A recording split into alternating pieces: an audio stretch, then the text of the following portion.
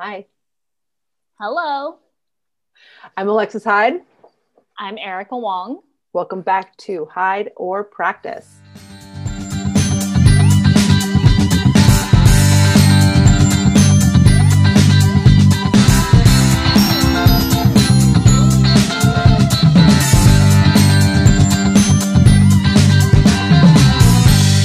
This week, we have Assistant Professor of Disability and Design at Art Center here in Pasadena, California. But he's coming in from San Francisco. We have Josh Halstead today. Thank you for joining us, Josh. Yeah, absolutely. Happy to be here. Amazing. Okay, so will you please give a rundown of who you are and what you do to our lovely listeners so they can know why they are so lucky to have you in their earpods this week? Yeah, yeah, sure. So most of my work kind of revolves around the topics of disability and design. And I mean, traditionally, I was schooled as a designer at Art Center. And I was born with a disability, but never came to the topic of disability theoretically. So over the span of, I'd say, 7+ years post my graduation, I've been kind of diving into both my identity and embodiment from a theoretical perspective, and then moving that kind of corpus of knowledge back into design through education. So it's been a lot of fun. Damn. We love that. I love education. But we're like, I'm so nerdy, it's not even funny. It's like before we started even recording, I was talking about data reliability, and I think people were just like, you need to stop. No, nobody said that. No, but I don't know. Deep down inside, maybe I'm just like projecting my insecurity. Anyway, moving on. Erica needs to contain herself today. I'm excited. We can't help it.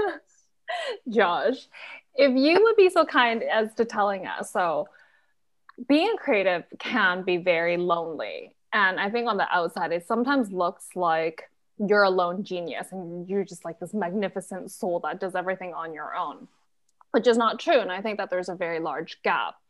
I'm wondering where or when were you able to go and find a community for yourself? That's a good question. I mean, and it was even, harder for me because I was born and raised in Southern California, and I moved up to the Bay after graduation for the first time. So I really didn't have any community, and trying to land a job and just make a living in the Bay Area just required me to be behind a computer for a really long time without being able to net out to a community. So it really wasn't until I got my first job at a studio that I had enough security to actually explore the city outside of what it could do for me monetarily. I think it was a while because for me to find a community, just because I was always this kind of, I don't know, I felt very isolated, even in my interests. I was living in Berkeley and commuting into San Francisco, and I was commuting into San Francisco, barefoot and really concerned about environmental ethics. And there just wasn't much space for that in the company that I was working for, doing, company or brand identity for big oil companies. So it took me a second to just like, one, there was like kind of cognitive dissonance, but two, kind of, there was an inflection point where I said, well, I really have to just trust my convictions and trust kind of where I am as a creative and what I want to do, and start to find my people, because they might not be here, like in these kind of four walls. So I started to, I think the breaking point for me was I got involved in an environmental design group. So it's called permaculture. So just a way of doing ecological design that was really interesting to me, kind of merged this kind of ecology and design vernacular that I was interested in. And then I started to find a bunch of folks who had things to talk to me about, and I could talk to them, and kind of slowly but surely, to kind of completely truncate and then I'll frame it so it makes sense. But I mean, I went from this like permaculture design community that at least like gave me space to talk about things that I care about. And kind of have that reflexive relationship where we're kind of building each other up. And then I got really interested in social justice, and I was in Berkeley again. So it was a perfect kind of hotbed for that to happen. And, I got a politicized identity and I didn't know what to do. And I started to kind of look at my embodiment, my disabled embodiment differently. And then I noticed a huge gap. I was like, not many people are talking about disability and design the way that I want to. So me kind of finding the community that I'm involved in now was really through this idea of epistemic activism that I wanted to do. I saw a room for the contributions that I wanted to make, and I didn't see a lot of people doing it. So I just was reaching out and making friends along the way. And I kind of turned back just kind of as a nice snapshot. We just had a symposium at Art Center with a bunch of folks who are doing this kind of disability design work that I'm really interested in, and they're kind of leading folks in it, but they're also friends. And it was kind of a really nice moment to kind of, step back and say, oh my gosh, it's been a really long road, but it's nice to actually feel that community. So yeah, I mean, it was, I think to think about how it happened, like it was a little self-driven. I had to pop the idea that I was like this individual genius, quote unquote, and realize that there are folks that are doing, super cool work that is going to inform my work. And then kind of making space for them to be in my life and vice versa. And all of a sudden kind of turn around and say, okay, well, now I actually have a community that feels good, right? It feels that I can be generative to the not just like the work that I want to do, but these folks are also, people that I can email and talk to when I'm sick and I don't feel like working, so yeah, that's kind of a roundabout way to answer it, but yeah, convicted beyond. Yeah, I just didn't want to sink into someone else's script, right? So I had to write my own script. I love that you did mention also that it's not just professional, just towards the end, just where you also mentioned it's like personal. It's like I don't feel good and I don't want to work, and now I've got someone I can email about it, and it is because I think it's we have to remember, like, holistically, like we're all, as Erica likes to remind me most, it's we're all humans, and it's not just work on, like, we are fully, there's the emotions, there's the physical, there's the creative, there's the metaphysical, all of these things, they're all going to contribute. And it is important to have professional support, but also that personal support is important as well. Yeah. And, we gotta, not to get all like, hey man, self-care, but like that is like having those kind of interactions is really important. And it's radical too, right? I mean, it's like if you have a community that can care for you and vice versa, like that's like world building that needs to happen. So that's the thing I enjoy about it. Well, we're doing that with this podcast, that we've built a community for people to know that if and when they need, that they can always reach out to us. Yeah, guys, great. holler at us. Maybe I'm very awkward. All right. Well, I'll get weird. Let's like take it too far. Let's get personal. But I also want to talk, I think, because this is something we talked about a little bit before we actually started recording, is about like, there is this gap between, getting out of school and then finding your community. And if you're lucky, you can find some people early on. And I will say that I see some younger artists building communities at like 22, 23, 24. And the level of jealousy I have about that is I'm not going to pretend like, I wish I found like my people that early.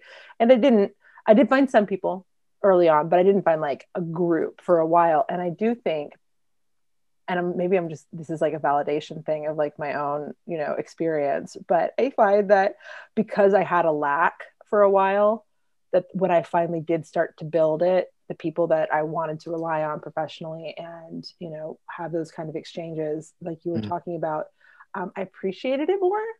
And I felt like I got to a place, and I think maybe it's a two-way street, because they also had so many people have similar experiences, that, the comfort level of having these exchanges of, honesty and, professional, and like just asking questions and building something together, becomes, that like, I feel like there's can be feelings of shame, or like, oh, I've got to be doing, like, again, like we were saying, like being the lone genius, the creative solo person, that because of the lack of support, then once you find it, it's very, it's very bonding and it's very comfortable. Like all of a sudden it's like, yes, this is what I want. And we all want this. And I don't know, it's kind of nice to have like not have that time, even though it sucked at the time, then to be able to appreciate it, I guess is what I'm trying to say in my own roundabout way. That was roundabout, Josh. What you did was not roundabout. What I just did was roundabout.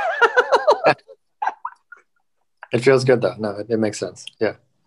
Yeah. Like having that lack. And then it just, I don't know. It's again, it's one of those things where you can only have like the power of hindsight where it's like, oh, I'm never going to find my community. But once you do, it really, then you cherish it and you take advantage of it in like the right ways. And you don't want to, and you want to nurture that also because it is, some of those are, because you feel genuinely good to be able to help someone with a problem. Mm-hmm. When you have those tools, because you know that they also want, because you genuinely want to build these like communities. And I think that's right. Something that we, you know, it's just nice to sit with that for a second. Also, you might not know what you're looking for. Yes. Like I definitely think that when I started Art Center, I don't know what I was looking for. I mean, yeah, of course we had students and we were in the same classes and we all did foundation together, and foundation, like the first 3 terms you mix with a lot of other departments, but it doesn't, just because you're mixing with a lot of other departments and you're mixing with a lot of other students, it doesn't mean that you necessarily find your people. There's just a lot of people around you, which is fine. But I definitely I would say that I didn't find my core group like halfway through my degree, because I didn't know what I was making. I like, you know, they were like, take these classes. And I was like, okay. And it's like, I sucked at them. And it's like, great. And it was like, are other people sucking at? Like, no, everybody was like doing splendidly. And I'm just like, I have no idea what's happening, which is like me all the time. So, you know, like I couldn't find the people that I thought I was looking for. And then I would see other people and I'm like, okay, well, you clearly found each other. It's like the conceptual artists and like, you know, all like the golden children. We like, that's what we used to call, I don't know, you guys like call them anybody like that, but we were like, oh, they were like the golden kids. Like all the faculty loved them. Yes. And then it was like me that was just like, didn't know what was happening. And I was just like, okay. But yeah, so you don't know what you're looking for. It makes me, if I can respond to that, like it makes me think of this idea of like finding one's community as somewhat of a resistance. And I'm thinking about how that operates, I mean, both like at art school, right?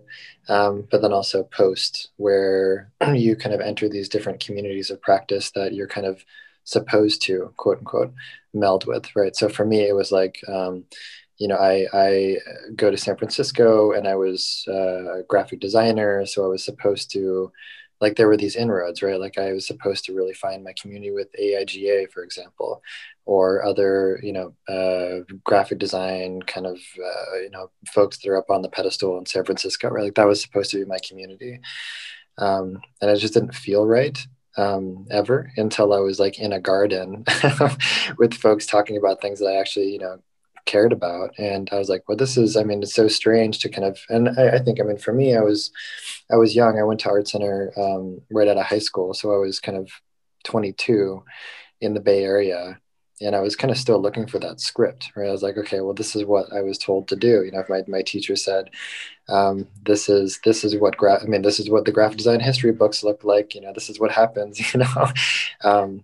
And it took a while for me to actually resist all of those kind of cultural and social encodings for where I was supposed to feel, you know, and just kind of find land and allow my body mind to just say, well, wow, this is included. Like I never heard about, no one ever told me that I might find community on a farm, for example, right? But it feels right to me. And like when it feels right to me, that's actually okay.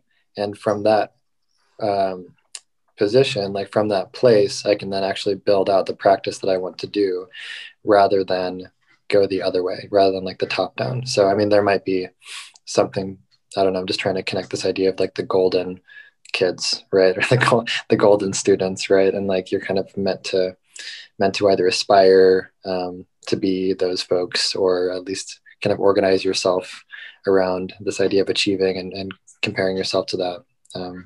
So I don't know. Yeah, it just feels right. I think that's what it gets down to. And there's not much of a roadmap until you trust your gut. At least for me, that's just what this felt like. Sorry. Yeah. Cause I'm sorry. I was like so excited at this point because I feel like we haven't talked about this on the pod yet, but I think it's so important because you're talking about like how we want to be these golden children in school. We all know who we're talking about. Oh, yeah. And that is a place of external validation, right? Mm-hmm. They're getting the validation from the other students, from the teachers, from the faculty, whoever, like, oh, look what you're doing. You're great. This is a place. And of course they're going to be happy in that because that's external validation feels good. Let's not pretend about that. But teaching ourselves what you said is if it feels right, like that's okay. And that's good. Like you're growing into a place of internal validation. Like, yes, this is the external script of you're supposed to be feeling good with these other graphic designers. These are your people. But mm-hmm. then it's like, you're like, okay, I'm here. This isn't clicking. But here I am on this farm with these people and this is clicking. This feels good. Right. And I think that then you've switched to a place of like internal validation of like, yes, this is what feels right for me. And that I think can be really, really powerful because that's when your compass, your internal compass is like pointing north. Then you can find these people those are the people that you should be with. Mm-hmm. And then that also, to double down, then you can also get some external validation from the people that you're also getting internal validation for. And then it's just like a snake eating its tail. And it's great. But it's like a happy snake. We're all happy about it. We're each other's tails. I don't know. Totally. But I do like that transition because it's still, and I'm not going to lie, guys, I'm pushing fucking 40 and I have a lot of internal validation in like my communities. And I still see the golden children out and they're, younger and older than me. And it's hard. I'm like, oh, it's the pull to want to be in with the quote in crowd is hard. But the internal validation is that's a really good place to that's a good goal to have. I'm not a big goal maker, but I really like that goal. I'm gonna write that down. Yeah. Well, we don't get taught. Right? It teaches us how to kind of live into internal validation. We have to do that as part of the adulting process. At least I did. Yeah. Right? Yeah, we have a map for external. It's like, but nothing for internal, at least in Western culture. So. Yeah. Well, no, because in Eastern culture, you're just told what to do, what is acceptable. What are you talking about? Josh, I'm repeatedly told. I'm just making space. Did you ever think that you were like, maybe I shouldn't be a graphic designer. I'm going to be a farmer now. Oh yeah. No, I was like on the cusp of writing a memoir. If I ever read a memoir, it would be titled, I Almost Became a Farmer. Because I was like hairs away from doing that. Yeah. I feel that. It feels good. Feels good. Land. Right? Yes. Totally. But I think about, like that's, it wasn't just about the farm. It was like me, that internal validation, right? It was like me finding resonance with all these things that no one else around me was talking about, right? And that shaped me as a designer. I came back to design after I was, out there, kind of like the prodigal son analogy. I love that. Oh my gosh. I have a question also about how you got back into professoring. Teaching. I know it's teaching, but I like to think of a different term. Professing. How did you get into professing? There's a good professing is like I'm professing my love. That's not the right verb here. Right. But neither is professor. Mute myself and let you guys talk about being teachers for a second. Actually, I'm not a teacher. I'm an educator. We have to make that distinction because they're just like, they're not in grade school. And I was like, okay, welcome to England. Welcome to England. They're like, we're not teachers, we're educators. And it's like, right. Right. Guys, I'm sorry. I don't know words. All right. I studied physics. Like hence the data reliability thing. See, you get that.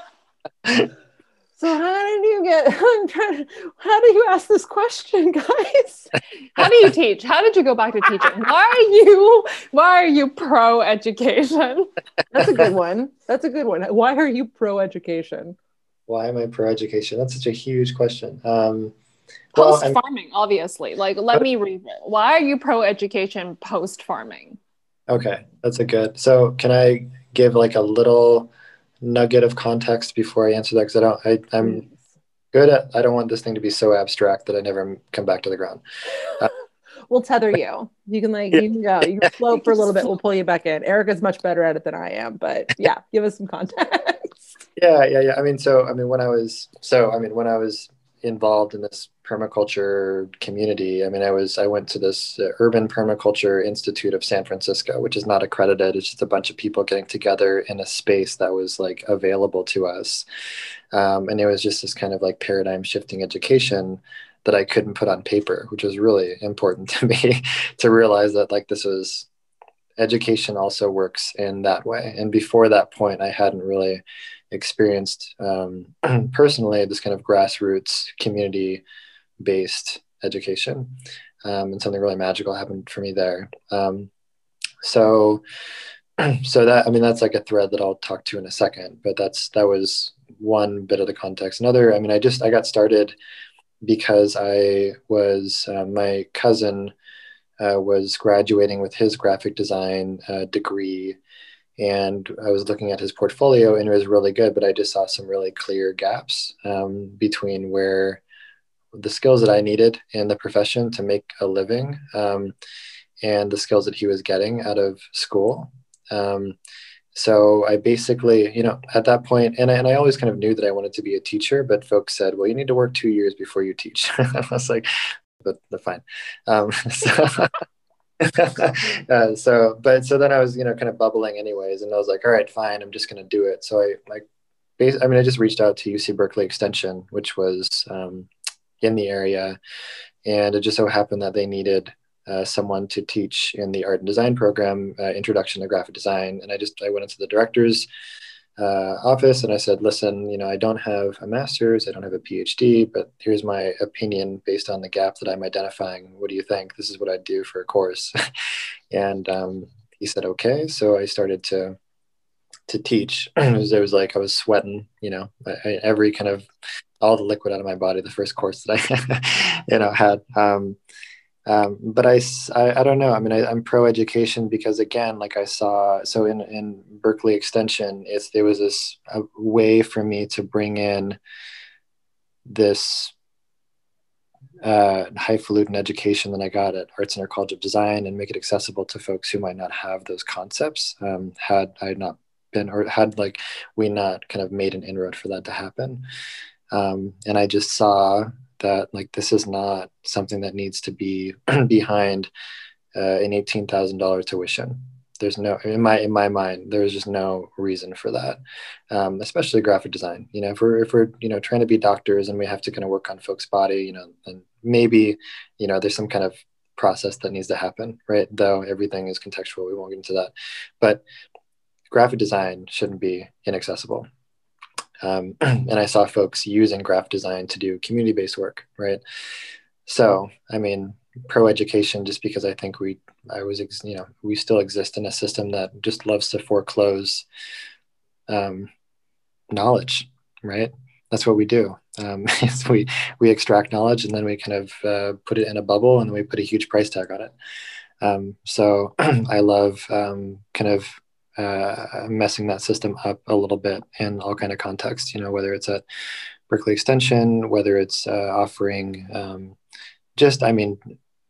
I do a good deal of public talks and I count that as education as well.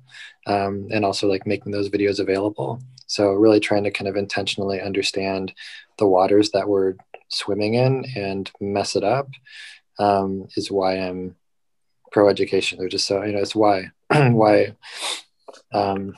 don't know. I'll probably come back to a point, but education really shifted the way that I live, right? And the way that I do work in and out of communities. And so making that accessible is just something that is not just a no-brainer, but it gives me purpose. It wakes me up in the morning, gets me through those sick days. Yeah. Not that it's not okay to be sick. It's fine to be sick.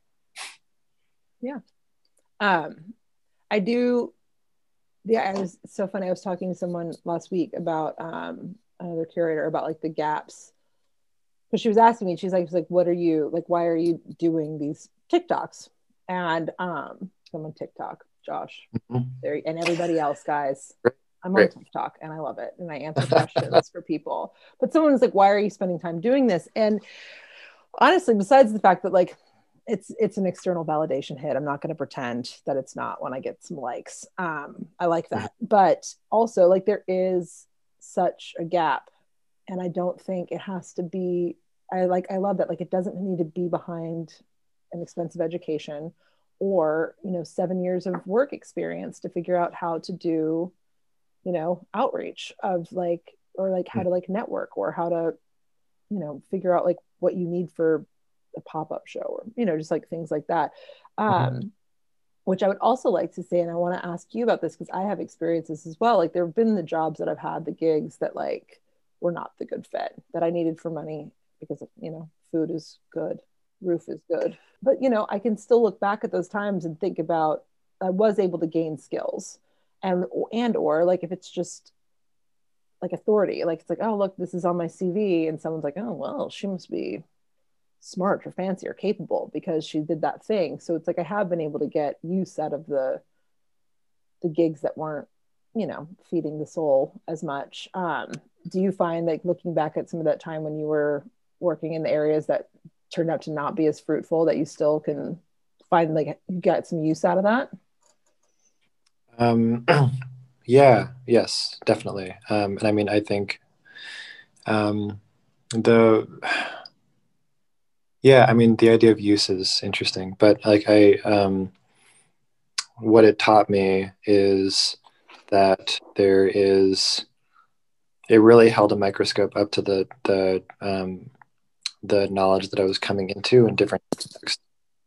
And it really showed me. So, for example, right, in permaculture, I was exposed to indigenous knowledges about how to tend land, and before that, like I, of course, being kind of a white person who grew up in a nuclear family, hadn't really considered gardening tactics outside of what we find at Home Depot, for example. And it started to show me, wow, there's lots of different huge constellations of knowledge that get prioritized and deprioritized in pedagogy and curricula, right? So when I was on the margins of these different topics, right, and I would say the same thing for disability, kind of learning about disability from disabled people and disability communities rather than through medical knowledge, for example. Not rather than, but in complement to, then the use that I got out of that and continue to get out of that is kind of critically looking at, knowledge and learning systems and how, certain, privileged classes, privileged identities, privileged people get prioritized, and tons of people, right? It's colonized, right? And then folks,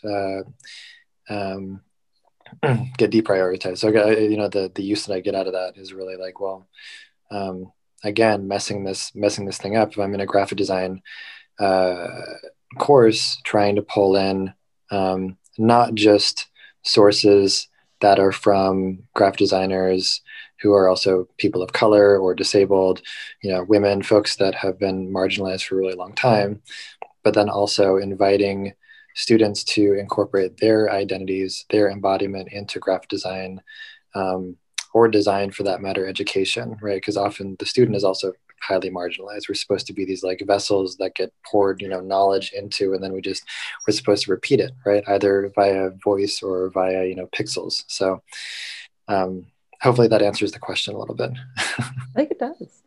Yeah. I think it does. You're real smart. So you're good at answering the question. Sorry, you are. Yeah, I think it's really important to go and talk about this idea of like hitting curriculum and how a lot of times that in pedagogy, nerd alert, is that we don't acknowledge that this is, shall we call it, a blind spot or something that people just don't necessarily acknowledge that this happens. But actually being able to go and see that, take from that, and reapply that into a bigger context so other people have that accessibility, or I'm going to change that word, not necessarily accessibility, but like just knowing that they can learn from that, or they are able to be part of that community, I think it's really useful. I think so often this idea of like marginalization, it's just like you're pushed because you're told that, well, you shouldn't be here. And it's like, well, what if I want to be? What if I don't even know whether I want to be or not? But you've already told me that I shouldn't be. So it's like, should I be or should I not be? Now I'm just confused. And like some people are just like, no thanks, okay, bye. And then other people are just like, but I want to try. And they're just like, no, thank you. We don't want you. And you're like, oh, okay, that sucks. Yeah. But that chip on the shoulder, it's like, it's there forever. You know, like you don't actually know what other people, the way you treat somebody, they don't know. Like you could have like chipped someone's shoulder for literally ever. Right. And that really sucks. No, yeah, literally forever.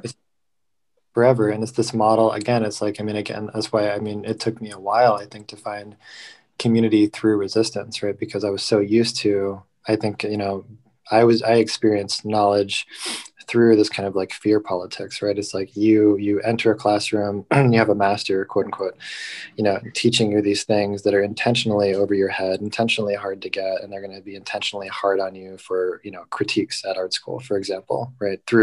And they never reveal their subjectivity. You know, it's like there's some kind of objective, you know, out there that validates their critiques. And it gets you used to this kind of like social dynamic where you're always kind of striving for that external validation, and you're not ever kind of seeking that internal validation until, you know, you kind of get out of that you know, that context, and you're able to kind of fill back up again and realize that there's more to life than just kind of making your professor happy. So yeah, it's just a very clear progression, you know, as if you're experiencing education punitively, then you're going to strive for community in the same way. At least I did. Fuck. That one cut deep. Okay. That one cut real deep in me, in my personal person. Damn, Josh, take no prisoners. My shoulder chips are showing. Are they? They are. Well, at least to me, it's like they're like glaring, because I think that it's really, because it is. It's like you have this master idea of like, yeah, like this is going to be. You have to impress. You have to learn. You have to like take in all of this stuff and then like show off. Basically, it's like, look, here I am. I'm like your performing thing. You've asked me to perform this problem, this painting, this whatever it is. Do it well, you are rewarded. Do it poorly, you are punished. And then that does lead into, I've had, especially with creative friends, you know, like what are we outside of our work? Like when the museum closed and it's all of a sudden I'm no longer the museum director. Like, who am I? Like, am I gone now? Am I not impressive anymore because this? Or a friend of mine who was an editor of, you know, a news publication, the publication closed, and she's like, now who am I? Like, what, you know, I have so much of my personality. I feel like my persona is evolved around like our jobs.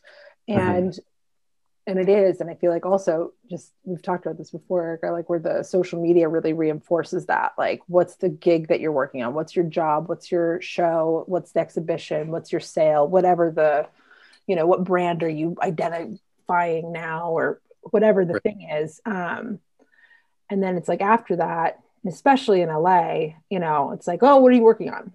What are you doing?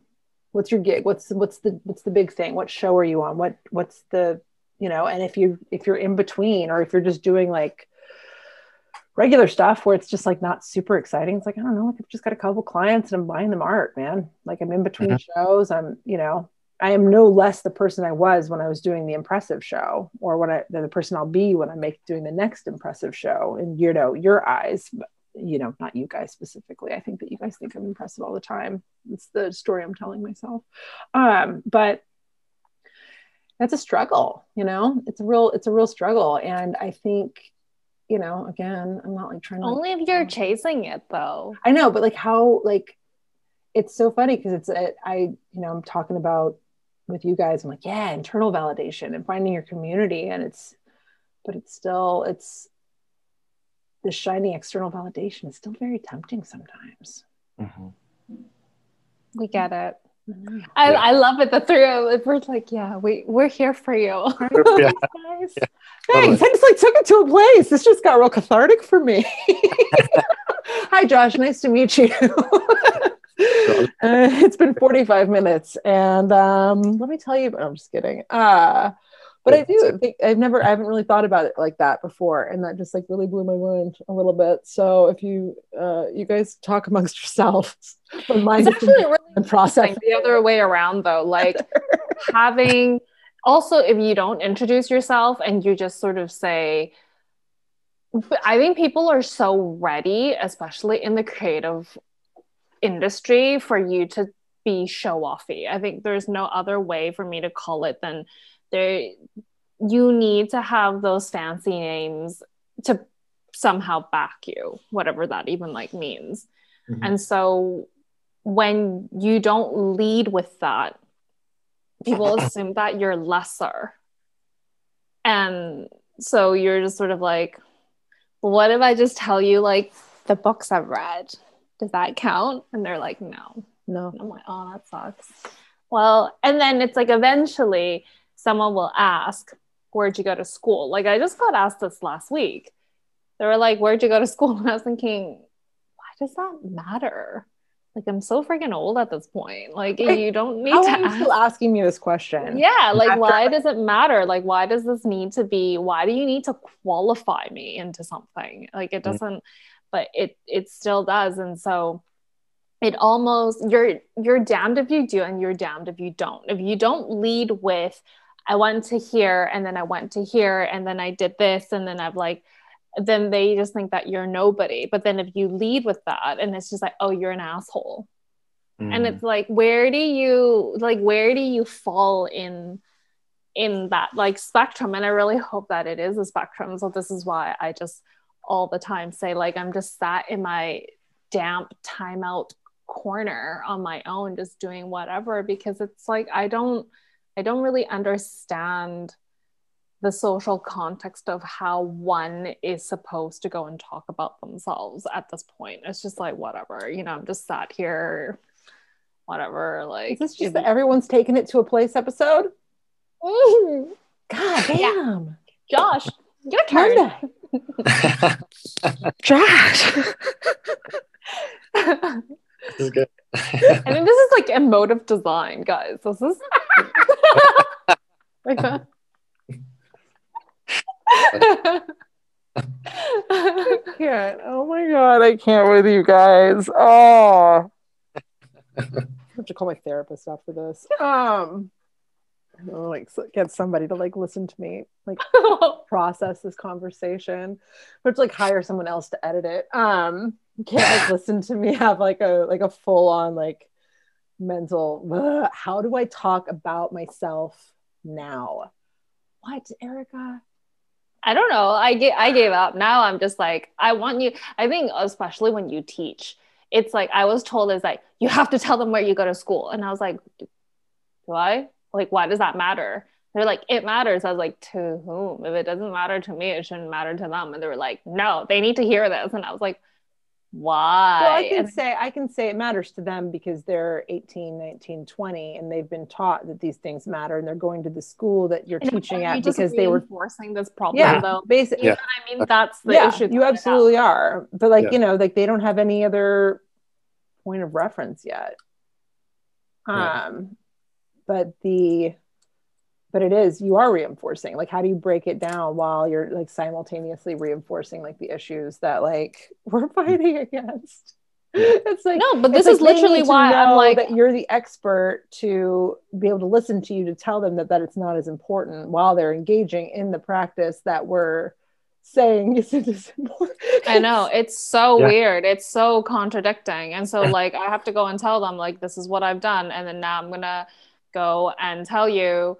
I always lead with this point of, I just want to let you know that like I'm dyslexic. And like last week I had to read some paragraph and I was like, bloop, bloop, and I was like, none of this sounds like normal human language, but like, I'm just going to continue on with this. Cause like, there's nothing that I can physically do. And, like I always try very hard now to say that you can just absorb what is that you want to hear, to say like, you've gone to these schools, you've worked in these fancy places.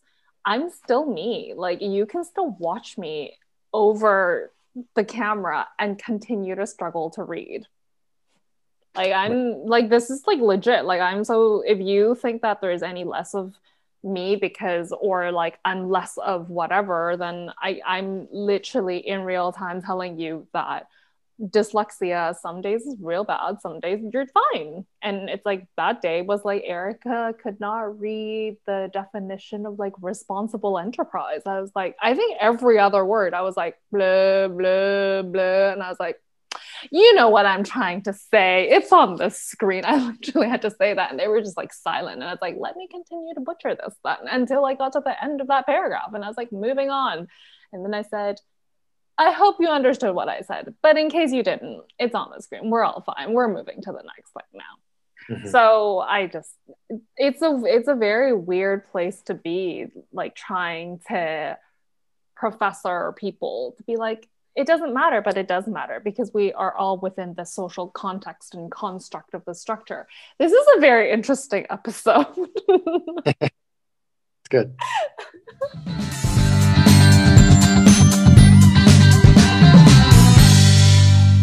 So Josh, tell us, what have you been reading, watching, or listening to this week? This week I've been reading, well, maybe this is apropos. Let me look real quick. Well, no, I'm not going to go down that road. I've been. Are you trying to spare us? Is this no so delicate? Is no, it because I'm in like a very touchy place right now? No, no, no, because it'd be kind of, like linear. I've been watching the show Love, directed by Judd Apatow. It's just, that was fun. Yeah, it's just fun. One. And like being, like from LA, I just enjoy watching. It makes me feel at home because I know all these places, so it's nice. It warms my heart. It is. That's a really good LA one. It's like a real LA like love story of like all of the locations and the casual weird side streets that they. Oh, I think I know that one, and that diner and whatever. It's a good LA one. I love that. Josh, will you please tell our listeners where they can find you on the interwebs, should they be so inclined to follow you or whatever? Goodness gracious. I used to be active, and I'm not very active. I am on LinkedIn, but I don't respond to messages because of most of the reasons that we were talking about here. It's just a lot of time. LinkedIn is one way to connect with me, or at least like learn a little bit more. I don't have a very active website. I do have a community of practice called CripJoy, and you can find us on Instagram. CripJoy is CRIP Joy, JOY. And I think it's just at CripJoy. And that's kind of looking at mental health and how we kind of reworld that from anti-ableist and anti-sanist lens. So that's, connect with me there, and that's where the community work is happening. Otherwise, I don't know. I just don't really exist on social media, which is really nice. That is really nice. For you, that's nice for you, because you know what? I'm not gonna feel bad that I like social media. Not that you were trying to do that, but I'm in a very sensitive space right now, and everything's feeling like an attack, especially all of your wisdom, personal attack. Guys, I'm in a place. I apologize. All right, you can find me. All of that Josh info will be in the blurby. I am Alexis Hyde. You can find me at Hyde or Die everywhere. I am Erica Wong. You can find me at To Practice Practice. And until next time, guys. Bye. Bye.